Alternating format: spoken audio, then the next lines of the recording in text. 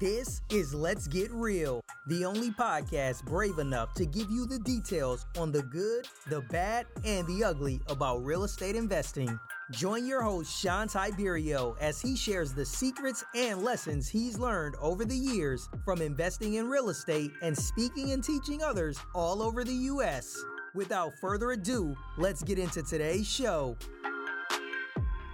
Yo, what's going on? Let's Get Real Nation. How's everybody doing today? Bringing you another outstanding episode, ready to rock and roll. Today, I had the privilege of sitting down and talking to Gino, who happens to be the co-founder of Jake and Gino, which is a multifamily real estate education company.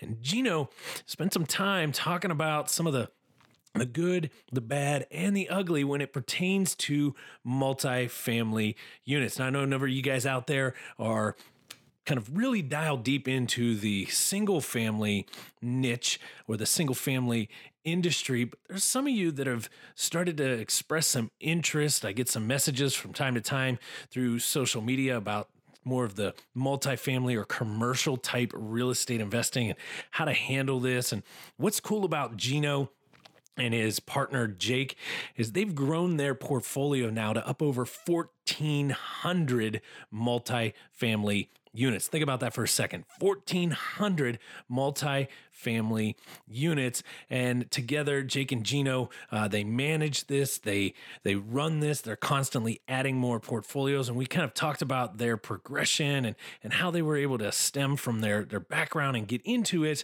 And it's really all built on this framework of buy right, manage right, and finance right, which is ultimately the number one key to success when it comes to passive properties. When we buy them right, when they're managed right, and when we got them financed right, man, can they be cash cows. Now, Gino's also a best-selling author. He's got 2 different books out there, and probably the most important, shocking stat about him, and it was cool to kind of talk a little bit to him about how his family life, he currently resides in St. Augustine, Florida, and he's got his wife, Julia.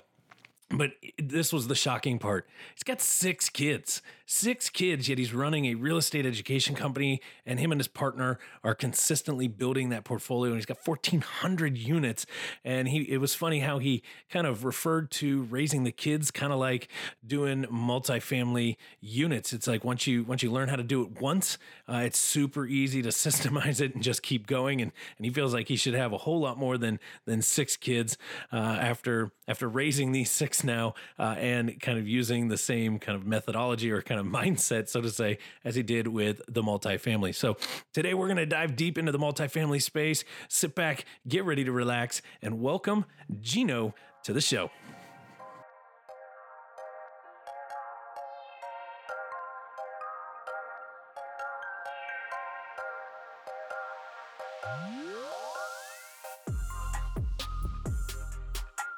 You can buy a few single-family turnkeys and make a little cash flow, but at the end of the day, you're just gonna get burned out. You're gonna freaking hate it. You're gonna be like, "This is not for me." That's what happens to a lot of people if they don't figure that out.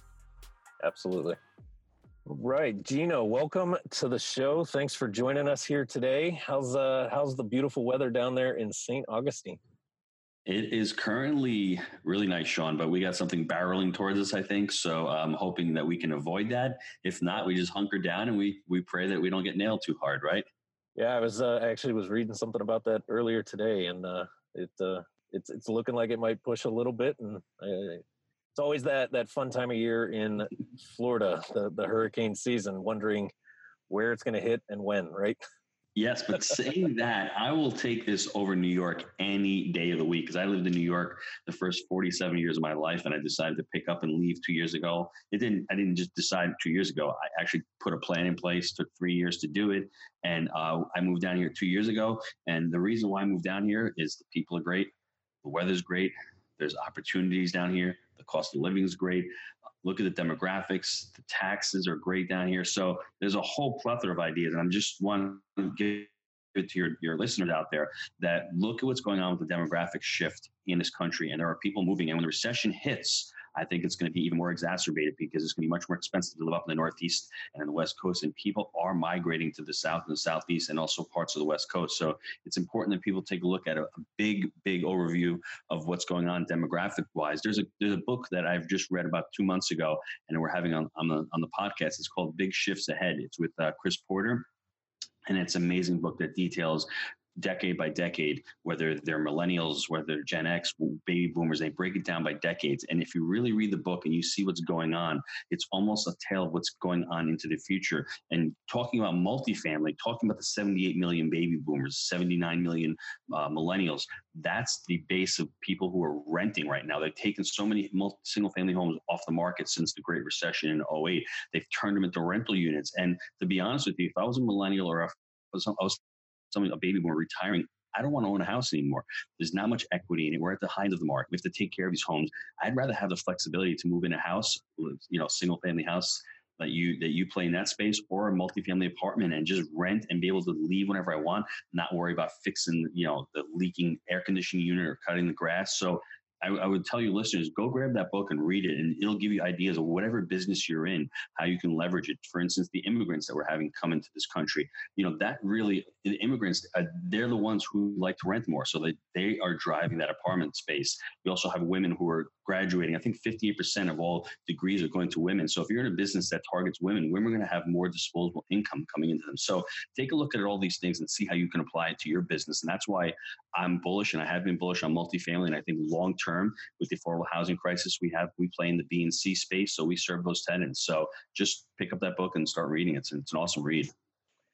I couldn't agree with you more on the whole not wanting to own and deciding to rent.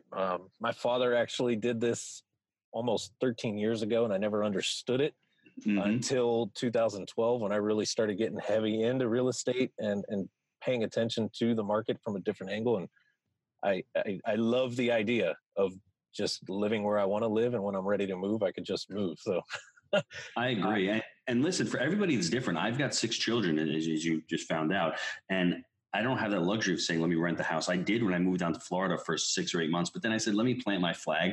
But I had the financial wherewithal and the financial means to buy a home. But probably financially wise, it probably makes so much more sense to me to rent and to be able to move to different places. But I just wanted to create some kind of stability for my family. That's right. The main reason why I bought more than anything else. I wasn't buying for an investment. I wasn't buying for equity appreciation. I was buying for my lifestyle. So everyone out there, take a look what's going on with yourself. If you're buying a $300,000 home, you better be putting $4,000 to $5,000 a year away at least to be fixing CapEx items. So if your principal pay down is less than that, don't think you're making out, because I don't see in 10 or 15 years these houses being worth that much more. Because 10 years ago, the house that I'm in right now is more expensive than it was. 10 years ago is more expensive than what it is now. So it hasn't caught up to where it was 10 years ago. In certain markets it has, but a lot of markets it hasn't. So don't buy a home because it's an investment. Buy a home because it's somewhere you want to plant your flag and create those memories with your family. Don't make it an emotional buy. Make it something that's going to make sense for you. Enjoy it, but don't look at it as your primary investment. Does that make sense? Totally. And it kind of leads me into this question. So when we look at real estate, right, there's a ton of different facets that go into real estate investing. It could be single family homes. It could be, storage units. It could be commercial space, whether it's strip plazas or whatever the case. And then obviously the multifamily space where you primarily focus in. What drove you to the multifamily side of real estate investing? Mine was very simple, Sean. I had a restaurant I opened back in 1994. I had it with my family. I loved it. It was great for the first 15 years. Great Recession comes in 2008, and I'm like, I need to make more money. I've got a big family. I need to pay the bills. I don't want to fix and flip because that's another job. So in New York, I started to try to accumulate mixed use properties. I tried to accumulate fourplexes, and the numbers just didn't work up there. So I said, I need to buy something where we can do it part-time. I met Jake back in 2011. He was a pharmaceutical rep that was working and getting orders from my restaurant. The Sunshine Act comes, so his job is in jeopardy. So he's like, I'm moving to Knoxville, Tennessee. I'm getting out of New York. I want the right to work state. I want the no state income tax. I want the better weather. So he moves to Knoxville, and that was a blessing in disguise for me. So when he moves down there in 2011, I'm like, Jake, these numbers work. 30 a door, getting 600 in rent. I mean, it was just drooling. I was drooling at these numbers. So I did that because I wanted to do something quote unquote part time to make a little extra money. So our first deal was a 25 unit deal.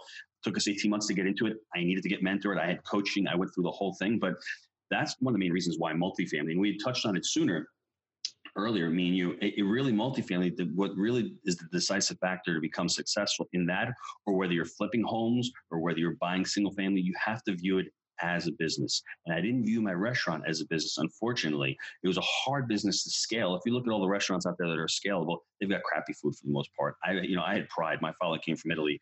We make an awesome pizza. I mean, it's just, I couldn't replicate that on a scale that I can with multifamily. I can buy 25 units, and then I can buy 50 units, and I can continue to scale. And, in the last 6 years, we've purchased 1,000 units by ourselves, me, Jake, and my partner, Mike. And in the last year, we've syndicated an additional 500. So it's for a person who had one restaurant for 25 years and to be able to do this in multifamily in 5 years, it's not rocket science. I just realized that as you start scaling, you're able to hire more employees, you're able to get maintenance staff, you're able to get property managers, and you're out there doing other work. Also, you're underwriting more deals, you're looking at more markets, you're going out there and raising money from investors, you're getting other partners, you're building other businesses that are complementary, that are helping your multifamily, whether it's a syndication company or it's an education company. They all filter and they all run into the multifamily. That was exciting to me, being able to know why I chose multifamily. I stumbled upon it out of just pure necessity, and I was lucky. But then once you look at the tax benefits that'll make you drool with cost segregation, the principal pay down, the appreciation by controlling the NOI and raising it, all these facets of it was really awesome. And obviously, some of the things we overlook is you're actually taking these neighborhoods and these communities and actually making them better. And it's all about the customer service. Jake says he wants to be the Chick-fil-A of apartment communities. And that's important. That's part of the business. That's part of working on the customer journey with your property management company. There's all systems you can implement to scale the business. And that's what really drove me to multifamily. Awesome. I love, and I was laughing when you said that Jake wants to become the Chick-fil-A of the property management world, because most people have a kind of a negative outlook on property managers. They just think of the slumlords. They think of the Nazis, or the people that are just never gonna handle anything for us or help us out. So just by taking that one approach, it's like you're changing the direction of what property management can look like. And you guys, it's in your business, and it'll eventually stem, because I know you coach and you work with other investors, and that's going to feed in to it. Let me ask you this. When we look at the multifamily space, whether good or bad, what's something that you see changing? I mean, 14 plus, almost 1,500 doors now. You've been in the space a little bit of time, and you've done enough deals. What's changing in this compared to where it was when you guys got started? The residents, it's their homes.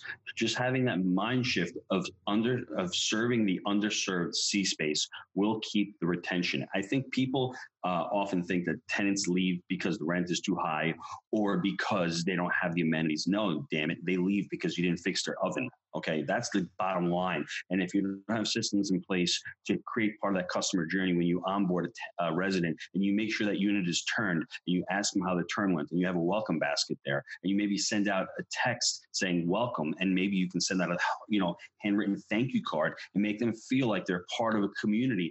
Any business, that's what Chick-fil-A does. I mean, you see great stories all the time. They get a lot of negative publicity about their stances, but if you really drill down into what their business is all about, their business is about empowering their employees, and their employees are, making 12 to 15 bucks an hour. So they figured it out. They created a culture, and that's what we're trying to do with our company, especially with the Jake and Gino, because we're serving students out there, and we want them to be part of a really empowered community, to give them the education and the knowledge. Now, as far as your other question of what's changing, I think AI, artificial intelligence, is going to really revolutionize it, especially in the higher assets where the A's where they got those thermostats with nests, and they have those, when you walk into the units, they're all computerized with, the keyless entry locks and all that. That's really high up in the A space. Is that going to fit down into the lower space? I'm not sure. There's might be a trade-off on that, but I think really delivering superior customer service, if you can do that in this business and look at it as a business and look at those people as tenants, and you have to understand, put yourself in their shoes. They had a rough day. They came home. The air conditioner doesn't work. They want to bitch and moan to somebody. They're going to do that to your property manager. Your property manager is overwhelmed. You have to be able to have to be able to work with your property manager and actually give them the tools to be able to take a lot of that abuse. But at the same time, just listen to the tenant, let them vent what's going on, and then resolve the situation. Don't put your head in the sand. If it takes you 2 days to get an AC person out there, let them know that. Maybe put them up in a hotel room for one night, but let them know you're working on the situation. Don't run away from it. I think that's what a lot of property managers, fall into. It's a hard business. It's almost like, having a utility company. Nobody thinks about utility companies until the power goes out. It's the same thing with property management. Everything's okay until something happens in unit. Then all hell breaks loose, and you have to start putting out fires. Try not to put out those fires. Try to be proactive with your business. Does that make sense? 100%. I love what you're saying there. It's you and I were talking before we really got going into the episode here. We built a property management company. We're in the process of selling that now, and that's actually why the competitor of ours is trying to buy us up, because we embraced the technology. We embrace, when you think about the demographic of renters right now, primarily, especially for someone like yourself who's dabbling and playing in this multifamily facet, the majority of them are younger professionals, the millennials, right? And they're so used to, thanks to Amazon, thanks to all the other what I call instant gratification companies, they're so used to being able to get what they want when they want it. And use your example, they come home and you aren't embracing something like that. You're not treating your portfolio like a business, and they come home and the AC is not working, and it takes them forever to get in touch with you. It takes them way too much time to get an answer from you. It creates an issue. It creates and kind of like you said, you become reactive in that case instead of being proactive from the front end. So with that, let's take a step way back here. And you've got a brand new investor. You guys coach, so it could be even one of your own students, brand new, just getting started. They're looking at the apartment space as a viable option for them. They're not really sure how to get their feet in the door and get going. What's some words of advice, or what would you tell that person if they were standing in front of you this exact moment? Wow. So if you give me a minute or two to expand upon that, I think the important thing is, I love the book written by James Clear, Atomic Habits. I think everyone should read that book. It's an amazing way to think about goals and setting up processes to reach those goals. When people come, they have the idea of becoming financially free or buying their first multifamily. That is a daunting task. I always tell people, how long did you go to college for? If you went to college for 4 years and got a degree, you need to give yourself a little bit of time to learn the multifamily space. But if they're coming to me and they've joined the Jake and Gino community, the first thing I always tell them is the environment is truly important. When I was working at the restaurant, I was surrounded by people making low-income wages, $12 to $15 an hour, and that's where I was, right? I wasn't attracting what I wanted. I was attracting what I was at the point, until I started going to masterminds, until I started, working with Jake and then working with these others. They lifted my basically my state. That was really important. That's what the Jake and Gino community does to investors and people coming on board. They have a platform or a place to actually talk, network, and really learn. The next thing I just tell people to do is, the first thing you need to do as a multifamily investor is really learn, but then there's a few steps that I think everyone should take when they get into multifamily. Focus on the market. That's the first thing everyone needs to do. I mean, focus is follow one course until successful, whether that's investing in multifamily, investing in single family. Really pick your niche and really own it. Don't be jumping around just because somebody said gas and oil is great because you've got some great depreciation, you got some great tax write-offs. That's what you want to do. Go learn it. You really need to learn multifamily. It took Jake and I 18 months to get our first deal, and I was coached. And I bought back in 13 when there were quote unquote deals. That was part of the market cycle where there were no deals. There was no money there, or the economy sucked. Everything else was bad, but there were deals. So, I mean, it's never the right or wrong time to buy. If you're buying now, it's probably a good time, because if you need 12 to 18 months to buy, it'll give you time to select your market, which is really important. Focus on one. Really learn the market, the job growth, the population growth, the number of employers there, the population that's there, the migration, the absorption, the delivery of units that's going on. Figure out what's going on, and then like we'd spoken offline, figure out the submarkets, because just because I'm in Jacksonville, submarket of Jacksonville, just because Jacksonville might have a 5 cap for the entire city, find out where in Jacksonville. There's so many submarkets, there's 9 or 10. Find out where you want to go. That's the first thing, is really to select that market. The next thing is just to dive in there and start opting into brokers lists. Start getting offering memorandums set into your inbox and start reviewing those offering memorandums and start looking at what prices are, what the expenses are to run these properties. That's important. Next thing. The third thing is just start underwriting deals. You need to learn how to underwrite. That's an important thing. If you don't like it, after you've gotten a couple of deals, maybe you partner with somebody who loves to underwrite. But in the beginning, you need to understand what the numbers are, because multifamilies is all about the numbers, and it's a business. Once you start doing that, you need to start reaching out to brokers and start making connections, build a rapport, start flying out to that market if it's in your backyard even, but you need to start getting that deal flow by meeting those brokers, by talking to the property managers, by talking to the inspectors in the market, by talking to anybody who's in that market. And as you can see, Sean, there's a lot of processes that go in place. Most people quit by day 30 because it's too overwhelming. But if they take their time, they chunk it down, it's a marathon. It's not a sprint. It's going to take you a little while to learn all of these steps. And there's multiple more steps that go on. We've laid it out into a home study guide where we have accountability coaches where you need to be held accountable, because things will be hard. If you don't have a big enough why, you're not going to figure out how. You're going to drop off. My why was strong enough because I had enough pain from working at the restaurant. So I said to myself, I'm going to stick into this no matter what. I'm going to make as many mistakes as I can because I've already made them. I'm going to continue to progress on. But there's the basic framework of how to really get into a market, find your first deal, and start getting deal flow. And then obviously go to as many live events as you can, talk to as many people as you can, go to as many meetups as you can, start a podcast, go to create your own meetup. You just need to get out there and you need to let people know what you're doing, because you'll never know who's sitting next to you, who might have $500,000 in an IRA account, might want to invest with you. You'll never know. That will never come up unless you tell people what you know. I mean, that is like money right there. It's probably my number one pet peeve, even with the clients that I coach. In the analogy that you used, it takes you 4 years to get a degree at a university, yet people get into this, into just flat out real estate in general, whether it's single family, multifamily, wherever. And they think, and I believe it's because there's too many gurus out there preaching that you could just get in this business and make $1 million in a blink of an eye. And you can, right, with the right deal, but it doesn't just happen overnight. Nope. And I love that analogy of 4 years to get a degree. Don't expect something like this to happen out there. And those of you that are listening, I mean, think of that for a second. What Gina just talked about, it took them 18 months to get the first deal. When you got that first one done, how quick did it start to, like, the snowball effect in a sense from there? That's the $1 million question. I love that you mentioned that. The reason why it took 18 months is because we didn't have the network. We didn't know the brokers. We actually found this deal on LoopNet that was brought by a broker. So we bought the deal in February of 2013. July of 2013, we closed on a 36-unit deal. It was 4 months later. And how did that happen? Is because I actually had a client from the restaurant. I had my pizza jacket on. I had sauce all over it. And I'm talking to my current partner now, who is a commodities trader. And we start talking about China. We start talking about oil. We start talking about gold. He's a commodities trader. And I was ready.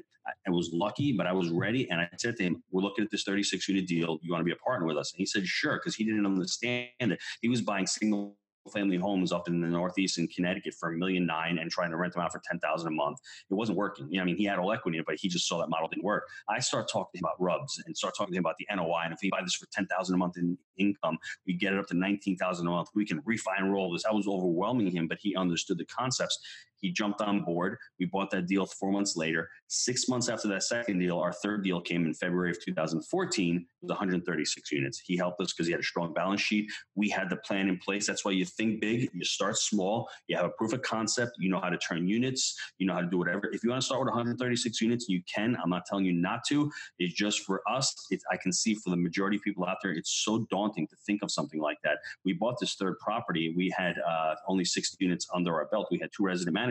We were able to hire 2 property managers and 2 full-time maintenance staff. We bought that third property. It was 80% occupied. We were able to turn all those units within the next 6 months. We had it up to 95% occupied. We had the income from $55,000 a month all the way up to 85,000 a month. Within 8 months, we were able to refi that. But if we didn't have those first two properties, we wouldn't have been able to do that on our third property. So whether you start with a fourplex, whether you start with a 10 unit, whatever it is, just start, make sure it's a great deal. And then once that happens, we were able to create something that we call a credibility book. It's basically a book that gives us our business plan. We put in our properties, we put in the demographics of the market, and it's really, you hand this business plan or this credibility book over to a broker, over to a partner, over to an investor. They see it, and I will guarantee you 99% of the people are not doing this. So you're completely prepared and you look professional, and it'll be so much easier for you to get a deal. And once people know you've closed that one deal, that you're a closer, they're going to come back to you and they're going to feel like they're going to want to close with you. Because Sean, I guess what brokers want more than anything else is they want you to close in a deal. If you say you're going to close and you don't close, they're not coming back to you the next time. I sum it up all the time and say this is a relationship business. And you nailed it when you said it was the relationships, knowing the right people at the beginning to get to that first deal. Once you landed that, and then from there, it's all about action, right? When you actually follow through and do what you say you're going to do, and it's probably an area we could probably do a whole show just on inaction of investors, because there's a ton of them out there that don't do what they say, but when you show up and you close, right? But that's the important part. That's why it's important to have a partner, or important to have a community like Jake and Gino, where you can find a partner there, or an accountability group.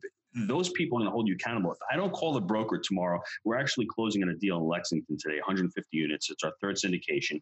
And Jake and my partner, Dylan, have been working tirelessly for the last 3 days on the insurance. We're trying to get flood insurance. They're quoting us $25,000. We weren't going to close. They got the price down to $9,000. Now there's a repair credit that we're supposed to get a credit, not off the price. They're working tirelessly. That's what partners do, because they're putting food on my table and I'm putting food on their table. So this is my fourth recording of a podcast today. I'm doing this because I have to be held accountable to my partners. They're working hard and I'm working hard, and that's how it is. And if you can't do that, please don't leave a W-2 job, because it's awesome working for yourself. But there are some times when you don't want to do something, but if you have your partner doing it and you're slacking off, you cannot be in that partnership. You have to hold yourself accountable. It's value-based decision-making. You have to have the same culture. You have to have the same work ethic, because if you don't have the work ethic that your partner does, that partnership is eventually going to blow up, because one of them is going to say, I'm doing more work, and the other one's not doing enough work. So if you ever enter into a partnership, make sure you have the same culture, make sure you have the same core values and the same value-based decision-making, and you work your butts off, both of you, or three, or whoever, how many partners you have. I could not agree with you more. I've had my fair share of failed partnerships. So, and when you look at it at the end of the day, it boiled down to all parties involved were not on the same sheet of music out of the start, which equals a mess. So, real quick before we wrap down, I'm sure you're just like myself and a number of other investors out there. There's areas around investing, there's areas around the niche that we're each in that we don't necessarily like about the industry. Sometimes it's people, sometimes it's laws, sometimes it's just nuances of it. What is something about the multifamily space that maybe you're not fond of, you don't care for, you wish that you'd see some changes in, or whatever the case is? There's a couple. I can give you a couple real quick. I think number one is the competition. There's a lot of competition right now. Everyone's trying to take down deals, and everyone's got a lot of 1031 money, and there's a lot of foreign money coming in, and they're just bidding up these assets like to unrealistic numbers. Now, the fact that interest rates, we just locked on this deal tomorrow, it's their we got a 10-year term on this deal, 5 years of interest only at 3.52%. That's going to make a lot of deals work. But unfortunately, they're just so bid up in the competition in there.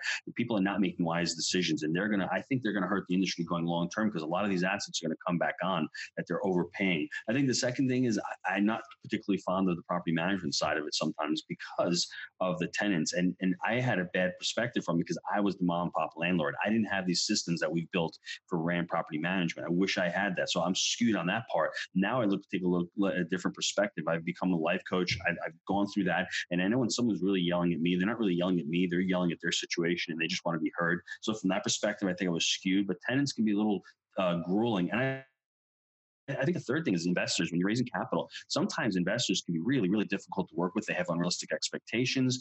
You really need to take care of them. We're transparent. We do monthly webinars with all of our syndications. So that's on us. We want to be able to show that, the investors that we're there with them, we put our own capital into our own deals. But I think investors can be difficult sometimes. So working on all three of those can be tough in multifamily. Here, I thought those all those reasons only existed in my world. So you're telling me that it's all the same thing all the way over in Jacksonville too?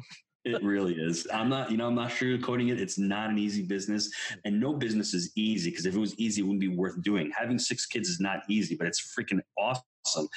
But that's how life is. That's how business is, right? I mean, anything that's worth doing is going to be hard to do. But once you figure it out, and once you create a team, once you know a reason why you're doing it, I think it makes things easier, and it can become more pleasurable, more enjoyable. 100%. Well, I know you got a lot going on. You guys are closing deals today. Sounds like you got a number of podcasts that you're recording. You guys are, always focusing on the next thing in the business. But real quick, how can those listening stay in touch with you if they're looking to kind of go into that multifamily space? How can they get involved with you guys? What's some things that you have going on that you may want to share with the listeners? There's a lot of things. Like I said, having a partner like Jake is always constantly pushing me. We just finished writing a book, and we're launching a book called The Honeybee. It's going to be out in October. It's all about creating multiple streams of revenue. It's written based on a parable, so it's an enjoyable read. But that was a project that it's been a lot of hard work, but it's been awesome. Just go on to jakeandgino.com. We've got 4 weekly podcasts. We've got a podcast. Me and my wife do a podcast called The Multifamily Zone. I really want to inspire, and I want spouses to work together. I want families to work together. I want their children to work with their parents. I really love that aspect of it. We have that on Mondays launching. Tuesdays, we have a syndication podcast. Wednesday, we do a movers and shakers podcast, which we highlight a student that's closing a deal. So that's a lot of fun. Just listening to students close deals and their stuck points and their challenges. And Thursday, we have the Wheel of Our Profits, where we do our weekly show. It's basically all about multifamily, all about Gen Biz, because it really is Gen Biz, really just creating that business. And the other thing, I guess, is October 19th and 20th, we're doing a live event. It's our flagship event every year. About 600 multifamily investors are going to be coming down to Orlando, the Gaylord Palms, on the 19th and 20th. So if you're interested, we should have a link in the show notes if you guys want to buy tickets. If not, just reach out to me at Gino at jakeandgino.com. And I'm always accessible. I always love talking to people about real estate. I could talk about real estate every day. You can see what it's done to my life. You can see what it's done to Sean's life. If you really embrace it and you really learn how to treat it like a business, it can really revolutionize your life. Absolutely. And we'll link all that stuff up down in the show notes. You guys can go down there, get all of those. Feel free, reach out to myself if you're confused or not sure if a link didn't work, whatever the case is. Reach straight out to Gino. I want to thank you again for joining us today on the Let's Get Real podcast. It's been fun. I wish we could spend a lot more time, because I'm like you. I could talk about this stuff nonstop all day, pretty much every day. Yes. Which drives some people nuts in my life who aren't so much into real estate. But for those that are, you guys understand what Gino and I are saying here. So thanks again for joining us, and hopefully that thing barreling down on you guys, maybe it'll go a different direction, and let's just say it's all going to work out and be good. Thanks. That's great. Thanks, Sean, for having me on. I appreciate it. Absolutely. We hope you enjoyed today's show. To connect with Sean, follow him on all social media at Sean Tiberio, or check out his website at SeanTiberio.com. And don't forget to subscribe to the show and come back to check out our next episode. Until then, stay real.